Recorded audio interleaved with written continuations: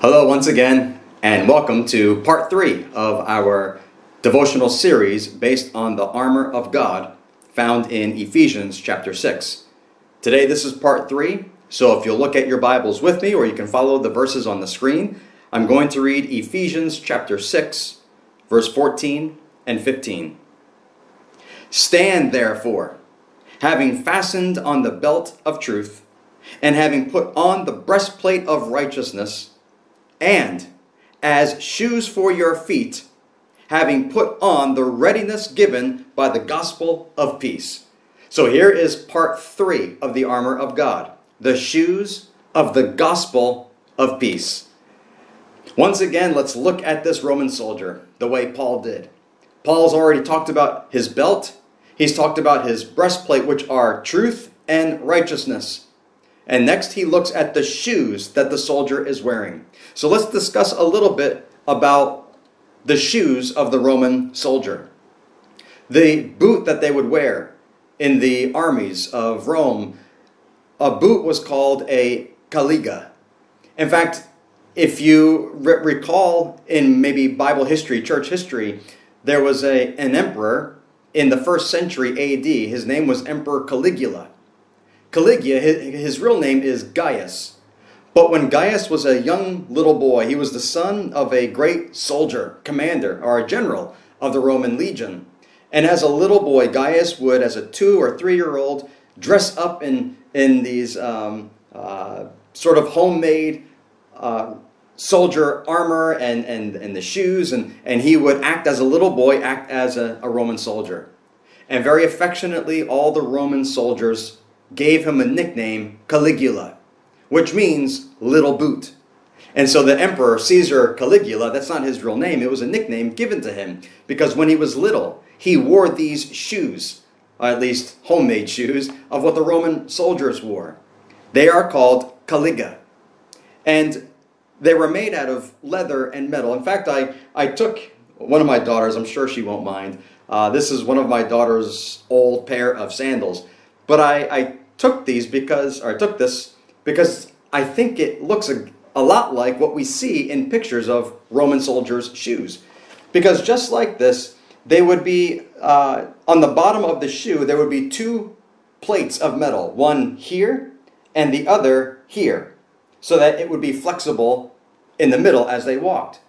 And they would simply just put their foot on top of the sole of the shoe, and then there would be leather straps that would come from the bottom and wrap around their feet, much like what we have today in our sneakers that we wear. But here in this shoe, you can see these leather straps that come. They're tied in the middle, and then they can lace them up. Now, they could lace them here, maybe towards the ankle. Sometimes they would lace about halfway up the calf area of the soldier's leg. But these Caligulas, when they wore them, they were tightly fitted. And they needed to be, because sometimes the soldiers could march for more than 25 miles per day. So it took a lot. But the real secret of these shoes were not the metal plates or the leather straps. The secret was on the bottom of these shoes. Because on the bottom, they would hammer through spikes. A lot like you might see today in many of the athletes that play baseball, soccer, football. I know our brother Julio from church, he knows a lot about wearing cleats. But when athletes wear cleats, they are shoes made usually of leather that are tied on like a sneaker. But on the bottom, they've got these rubber or metal knobs or spikes that are on the bottom of the shoe. They're called cleats. And the reason why they wear that is because when they're playing the game, they would look quite silly if they wore normal sneakers. There would be no traction at all on the ground. They couldn't make swift cuts. And they couldn't do many of the things that they do in sports today. But the cleats help keep them grounded, keep them from slipping, and they can hold their ground when necessary. Well, in the same way, these spikes, sometimes they were like knobs. Other times they were anywhere from 1 inch to 3 inches long. Nails, spikes coming out the bottom of the shoe. And the reason why they had these was for, number one, for defensive reasons. When they would stand in a line facing the enemy, and the enemy would come and make their assault and make their charge upon the Romans, they would put their feet firm on the ground, and those spikes would help them stand firm, even though they're trying to be pushed back by the enemy. So defensively, they were able to stand firm and not be moved.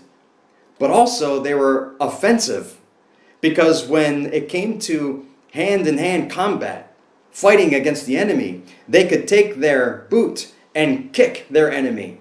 And if they kicked them just right, they could pierce the thighs of their enemy or anywhere on their legs, thus handicapping the enemy, and then you could, kill the enemy after that. But they were very defensive as well as offensive. And when they wore those spikes underneath the shoes, and then they would march through the cities, not just in Rome, but in all the cities where the kingdom of Rome was expanding, you could hear the thunder of the marching foot by foot with these steel knobs or spikes banging into the ground as they marched. You could hear it like thunder, and it was very intimidating. Archaeologists today, they can still excavate some of the ancient cities of Rome and the empire of Rome. And if they look closely, they still find piercings or holes, rivets in the ground itself from the constant marching of the Roman soldiers wearing these kinds of shoes. Pretty incredible. You may not think of things like that when you look at the shoe that the soldier wore. Rome was known in their battles to completely crush their enemies. And that was actually literal as well. They would march, and as they fought in the battle and killing their enemies, they would just continue marching over the dead bodies of the enemies. In fact, a lot of times when the Roman soldiers would train for battle, they would purposely go into a field filled with mud, deep mud, and they had to learn how to fight even though they are knee deep in the mud. Why? Because sometimes in the battlefield, the bodies and the blood would be so deep, they needed to learn how to keep on marching and fighting through such conditions. You may not think of all these things when you look at those shoes of a Roman soldier, but this is what Paul had in mind. You know, when they would march in the city, they would not stop marching, and you couldn't stop them either. There might be someone who perhaps wanted to protest against war, protest against the Roman legions or the Roman government. And so they might run out into the street and sort of stand there in the way and protest.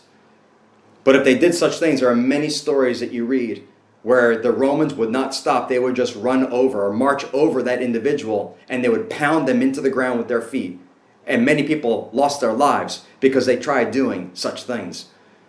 So Paul looks at these shoes on the Roman soldier, looking at them and knowing how they're used and what they mean to the soldier as well.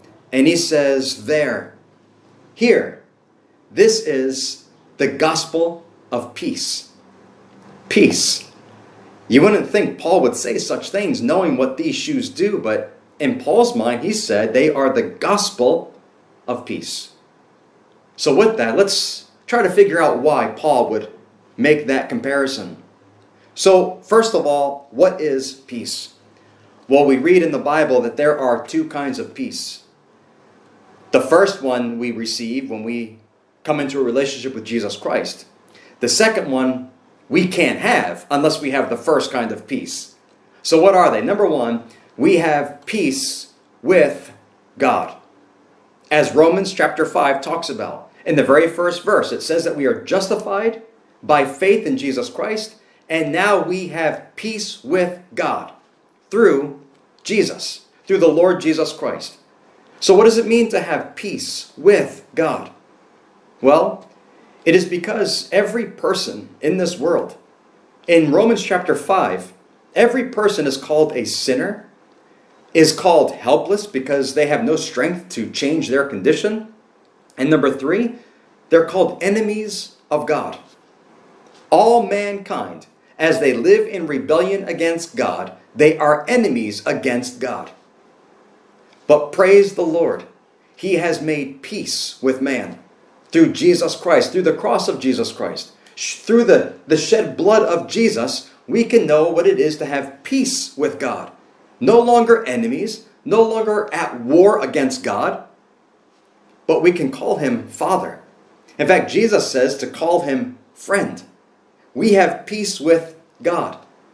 In Romans chapter 5, it says that through Jesus, we have been reconciled to God. Reconcile means to come back into a peaceful relationship. But notice what Romans says. Notice what Paul says. We have been reconciled to God. Now, normally, if we're at war with someone, if we're in a bad situation, maybe we've been fighting. Let's consider a husband and wife who maybe have been fighting. Both have done something wrong. Both are at fault with something, and they go through a fight. We say what they need is to be reconciled with each other. The husband needs to be reconciled with the wife and vice versa. They need to come to a reconciliation with each other. But notice Paul does not say that we are to be reconciled with God, because that would imply I'm at fault and God's at fault. We've both said things we shouldn't have. We've both done things that we shouldn't have, and we both need to apologize and be reconciled with each other. That's not what the Bible teaches. God has not done anything wrong. He has not spoken anything wrong. He has not acted in a way that is wrong. We are the ones who have sinned against God. So we are not reconciled with God. We are reconciled to God. How is it? Through Jesus Christ. If you remember from last devotional about the righteousness of Jesus, that on the cross we sort of made a trade with Jesus. He took upon himself our sin, and we took upon ourselves the righteousness of Jesus.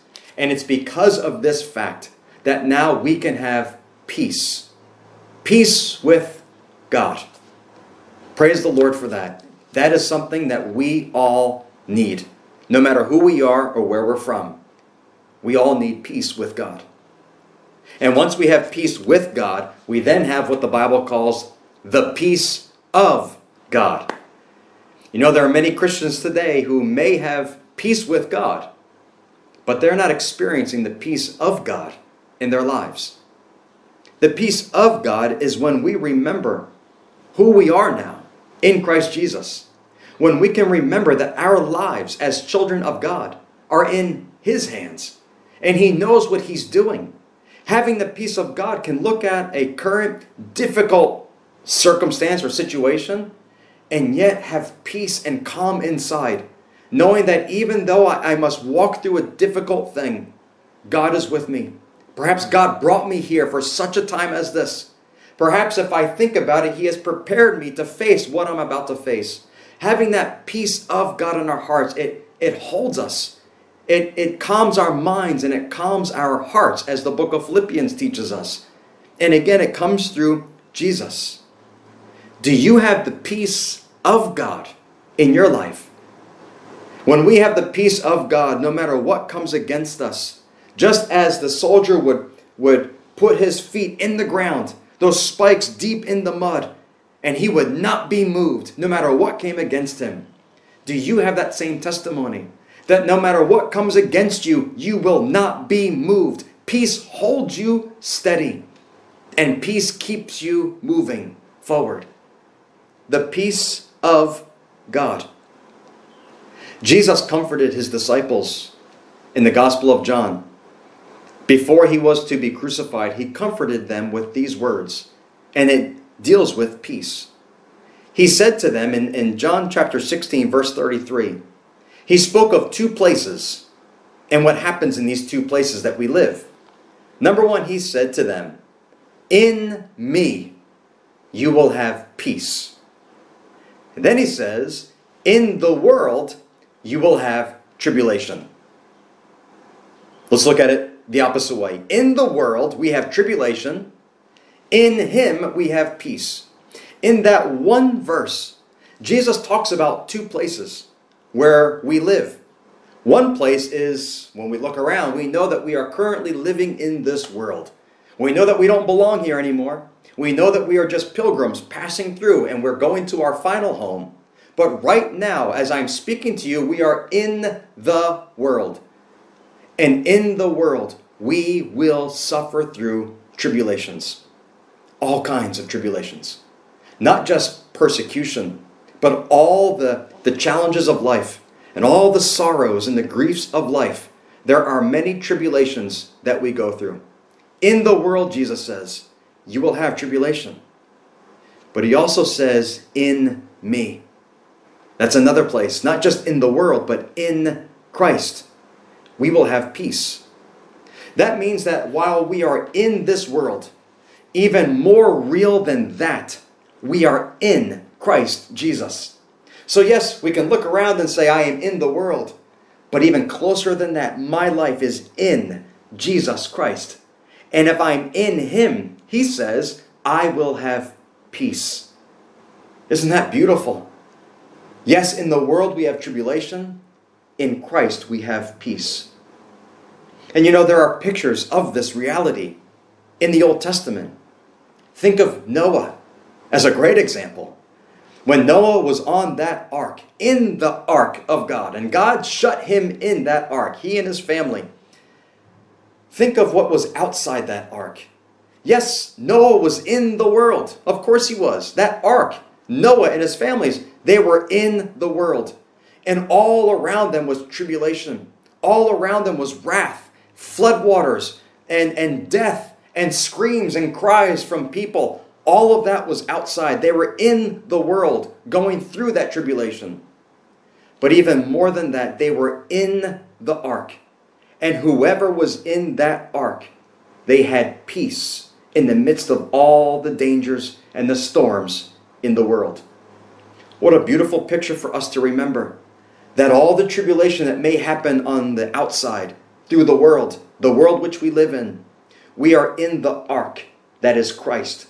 And in the ark we can know peace. It doesn't mean we escape the world. No, we're still here. But we have peace in the midst of it. Think of also what David said in Psalm 23. Many of the Psalms, David explains that he is often hunted by his enemies. They chase after him. They are hunting after him for one purpose. They want to kill him. Many times, like in Psalm 3, David, knowing that there are tens of thousands that surround him, he says in so many words, tonight, I'm going to go to sleep and I'm going to rest. And tomorrow morning, I'll wake up. And we think, who can sleep during a time like that? David did, because he knew he had the peace of God in his life. And also in Psalm 23, David says, even in the midst of my enemies, which surround me, there are many, but even in the midst of my enemies, the ones who hunt me, the ones who chase me and want me dead, in the midst of them, the Lord prepares a table for me. He welcomes me to sit at his table. And even in the midst of all the enemies that surround me, there is a table prepared for me to sit with my Lord, my shepherd. We dine with each other. We commune with each other. That was peace in the midst of tribulations and persecutions around David. So once again, do you have peace with God? I hope you do. Because without it, we will be enemies of God. We will be lost. And as Romans says, we are helpless in that situation.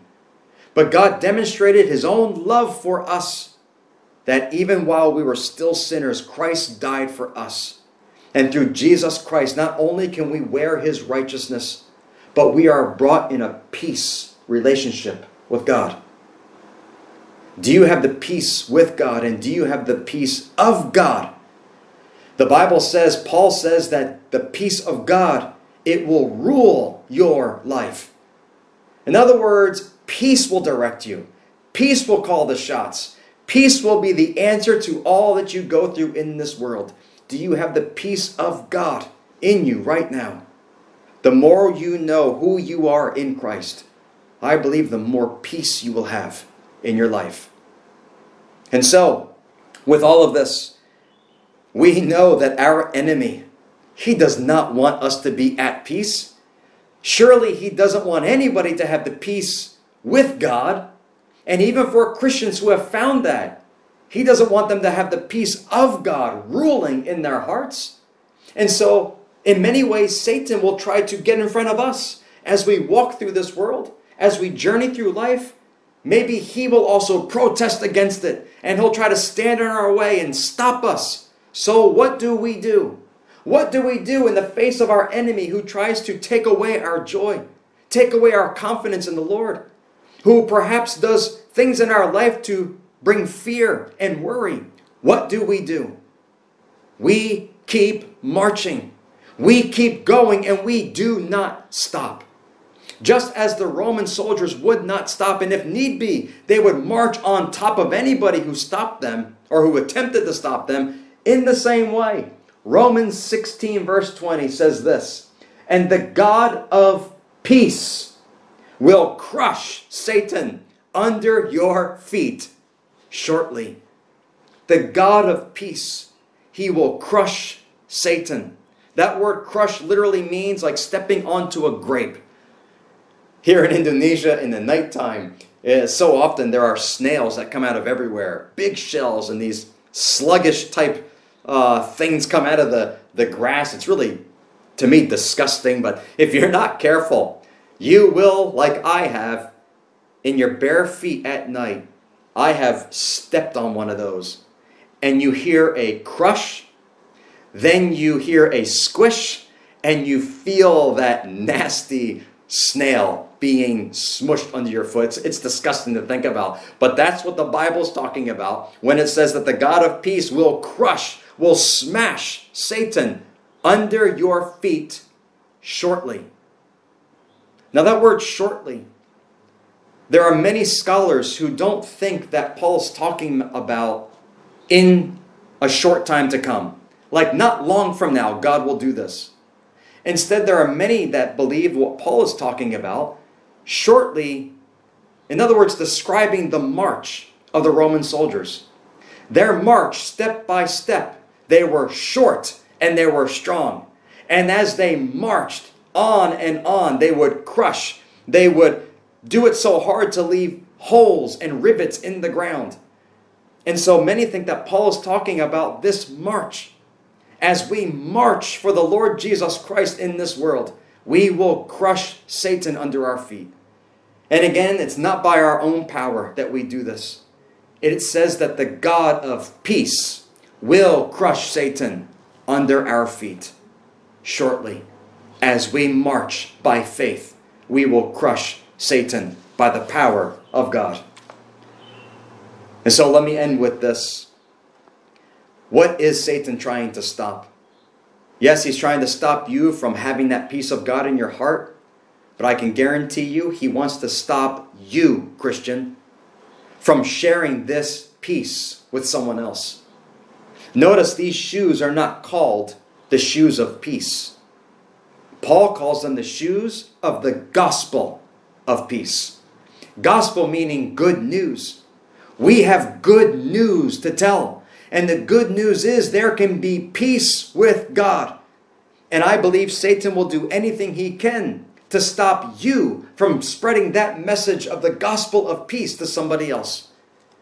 Do you know in ancient days, in times of war and battle, in times of uncertainty and worry, many cities would wall themselves with a great wall, and they would set the watchmen over those walls in their towers.